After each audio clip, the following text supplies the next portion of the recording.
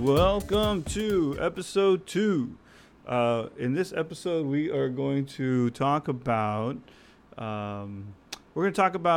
beginning with the end in mind. And so we're going to talk about the manner in which we hold and spend money at the end. But before we get that started, this is Sergio Garcia. Call me Serge or Dr. Serge. I'm trying to come up with my radio persona, and I'm not sure I'm doing a great job of it. But anyway, we'll figure that out. We are Endurance Financial Planning. We are a small independent firm in South Texas, and we are around.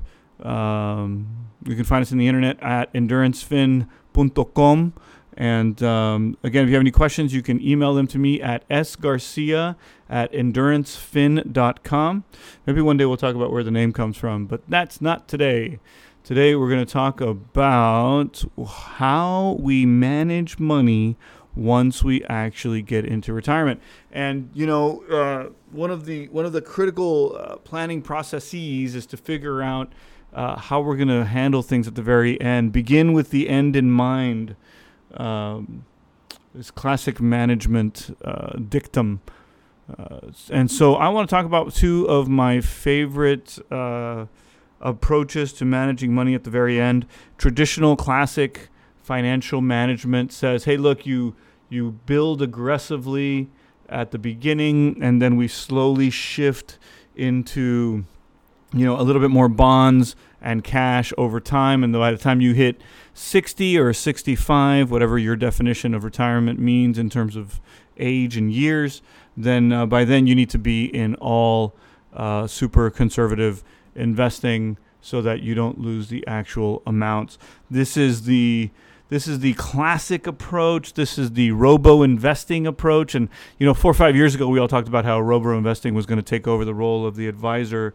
And we found out very quickly that people aren't interested in doing robo-investing. They're not interested in having a computer telling them what to do. And frankly, investors, particularly those who have invested over time, are not, they don't want to invest at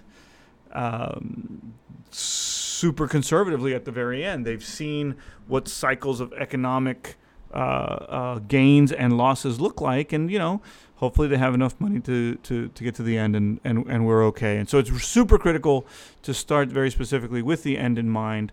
And we're going to pretend here, and before we do that, the reason we do this is because by the time you hit 60 or 70, you should have, or you will have, amassed some amount of money.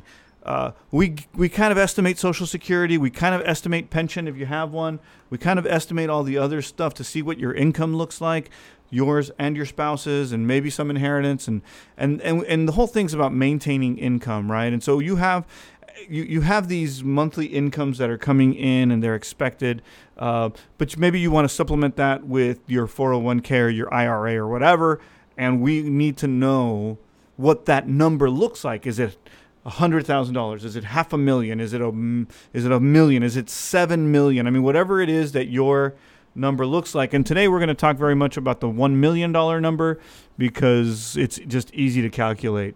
And so if we are, let's pretend for a second that you're a family of 2, the kids are out of the house, you turn 59 and a half, so now you can tap into your money.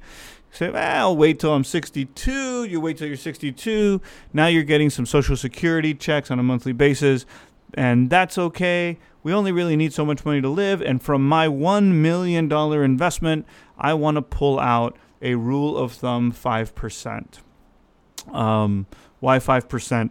It's a basic rule of thumb. It's something that every advisor just kind of throws out and says, well, the 5%. And we'll talk about why 5% in just a second when we talk about the capital preservation technique. But you're going to hear advisors say 4 or 5% is how much you should be pulling from your money at the very end all the time. I don't disagree with it, but it's important to know the math. And I don't know how much that we can do in a podcast, but we can try.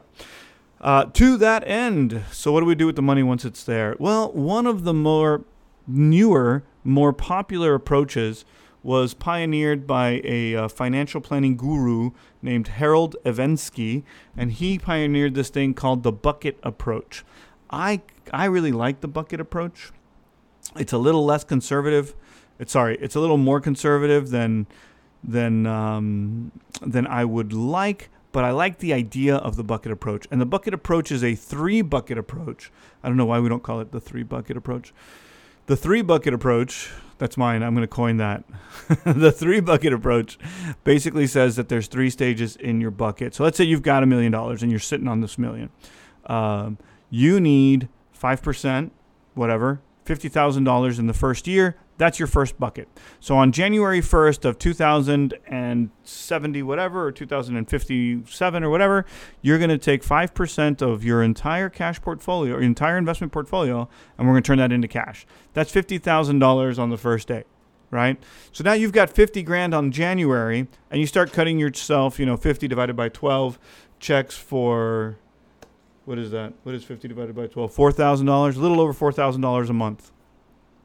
You know that you have 12 months worth of income in cash ready to go. So you can plan out that summer trip to France. You can plan out the graduation gifts. You can plan out paying rent. You can plan out all the things that you need to plan out for that 1-year period. It's not a problem. All right, that's bucket 1. Bucket 2, near future income, future short-term future income. So now instead of planning for the 1 year, we're going to plan for years 2 to 4 or years 2 to 5. And in there, we're going to start thinking about how much money I need to get through the next 2, 3, 4 years.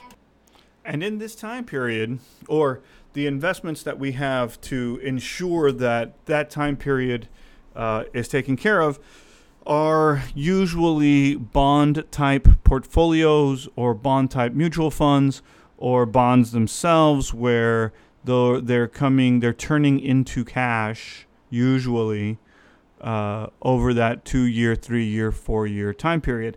It basically makes you feel like, hey, look, I've got cash for the first year. I'm good. I have these investments that are going to take care of year 2, 3, 4, 5, whatever you want to do. And I can turn those into cash so that we can get through that one. Not a problem. And so now we're in a 5-year, we've taken care of the next 5 years, right? 63, 64, 65, 66, 67. And the last chunk of it, bucket 3, is our growth and equity, growth and income, growth and equity, our growth stuff. At this point, maybe you don't want to do super aggressive tech stocks. Hey, I get that. That's fine. But here's where we do the Dave Ramsey portfolio goes in here, or the more aggressive stuff goes in here. And so now from your $1 million, you've got $500,000 or $600,000 or some, 50%, 60%, 70% of your portfolio still growing and doing all the things that it should be doing.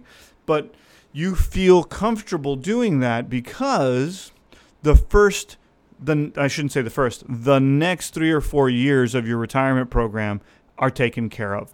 And so let's say for a second that you get a new advisor, you drop it into a bucket approach, and on that day, the COVID virus comes out and you lose 30% of your equity in a month. Well, bucket number 1, I've got cash for the rest of the year, right? So nobody's going to go hungry. I'm going to pay the rent. Nobody's living on the street. We're okay. Year 2, 3, and 4, right? In our case, this is 2020, 2021, 2022, 2023. Those next 3 years are also taken care of, right? Bucket 2 makes sure that we have money for that. And so now we're really talking about 2025. Now you come to the office and people say stuff like, well, I'm going to lose my money and I'm going to do this and I'm going to get, look, I get it. And it's emotional and it hurts. But we have enough money for you to survive for the next 4 years.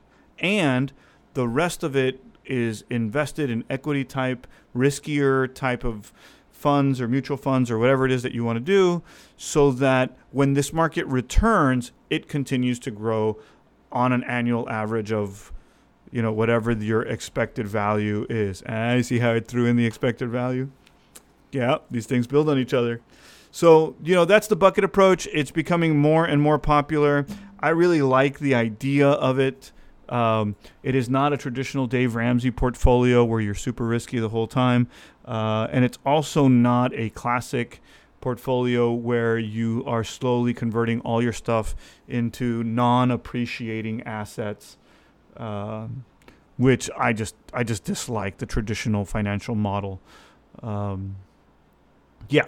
So I like to sometimes couple that with what we call the capital preservation approach. The capital preservation approach is relatively simple. The capital preservation approach says, hey, look, I've got $1 million in the bank, and I'm going to invest it such that, I'm going to invest it at a 5% growth rate, which, and obviously the market does what the market does. It goes up, it goes down. But let's say you're investing it at a 5% growth rate, and so you're making about $50,000 a year on the $1 million. And then you say, I'm going to pull 5% per year. And so you pull the 5% per year, and now you're back to $1 million. In essence, what we're doing is we are preserving the capital in your investment. I love the capital preservation approach because I want to be able to maximize on the interest and growth that my investments are making. But I also want to turn to my kids and be like, hey, here's $500,000 for you, and here's $500,000 for you. Good luck. Don't spend it all on, well, I won't, but don't spend it all on, literally don't spend it all in one place. I was going to say girls and beer, but that's probably not appropriate. Don't spend it all on girls and beer. And so, that's the capital preservation approach. And so we need to come up with a portfolio that says, hey, look, I want to withdraw 5%. Okay, great. That means I need a portfolio that says that we're going to grow at 5%. But we have a silent killer.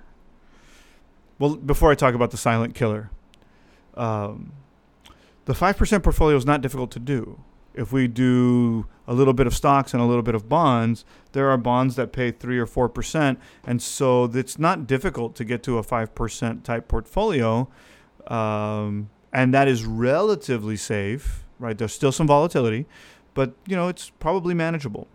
But what we're not talking about is a silent killer. We're not talking about inflation. And so the capital preservation approach it's not a 5% for 5% number because of inflation. And so what we really need to do is create an 8% growth portfolio, or a portfolio that has an expected return of 8%.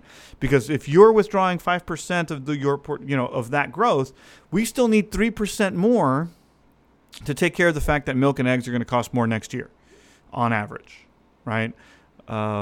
Which means you either have to have a riskier portfolio, or you need that $1 million to be a bigger number, knowing that inflation is going to eat away at it over time. And so I'm a big fan of the capital preservation approach. 8% return is safer than the S&P 500, but there's no, but those are individual specific, and they depend on your willingness to take on certain levels of risk. The best thing you can do is get that number as big as you possibly can, and then you can trade off risk for income down the road. And I think what happens is that we get to a place where you hit 60 and you don't have $1 million in the bank. You've got a little Social Security, maybe you have a pension. Won't be the case for a lot of us, right? A lot of us, particularly if you're in your 30s and 40s right now, pensions are really quickly getting phased out. So unless you're a federal government employee, some of that stuff's just going to disappear outright. And so it's critically important that you're setting aside money in a 401k or an IRA to ensure that capital preservation is as big as it possibly can be, because no one's going to come back later and be like, oh, hey, here's an additional $250,000. Just not going to happen. So, again, why do we talk about spending in retirement at the beginning of as one of our first episodes? Well, because we have to begin with the end in mind. We have to go to the very end and say, well, why am I saving? I'm saving so that I have money in retirement. Well, how much money do you need? Well, do I have a mortgage? Do I not have a mortgage? What does my budget look like? How much money do we really need to survive? Take only what you need to survive. And so how much money do you need to survive? And then how do we hold on to that capital without it going away? The bucket approach, the capital preservation approach, and if you're willing to accept the risk at that age, 60, 65, then the Dave Ramsey portfolios, they're all, non-traditional ways to make sure that your money is working for you, and we haven't turned off the some growth portion of your portfolio when you hit retirement. I hope you guys are enjoying these podcasts. I'm trying to keep them somewhere between 15 and 20 minutes for now. Since we're all sequestered at home, I'll probably keep doing them. But I would love to address the stuff that you want me to address. I did get one question in email today. Maybe we'll do a whole question segment later in this week and write them down. But hit me with your stuff. It's sgarcia@endurancefin.com. And I will see you guys on the next one.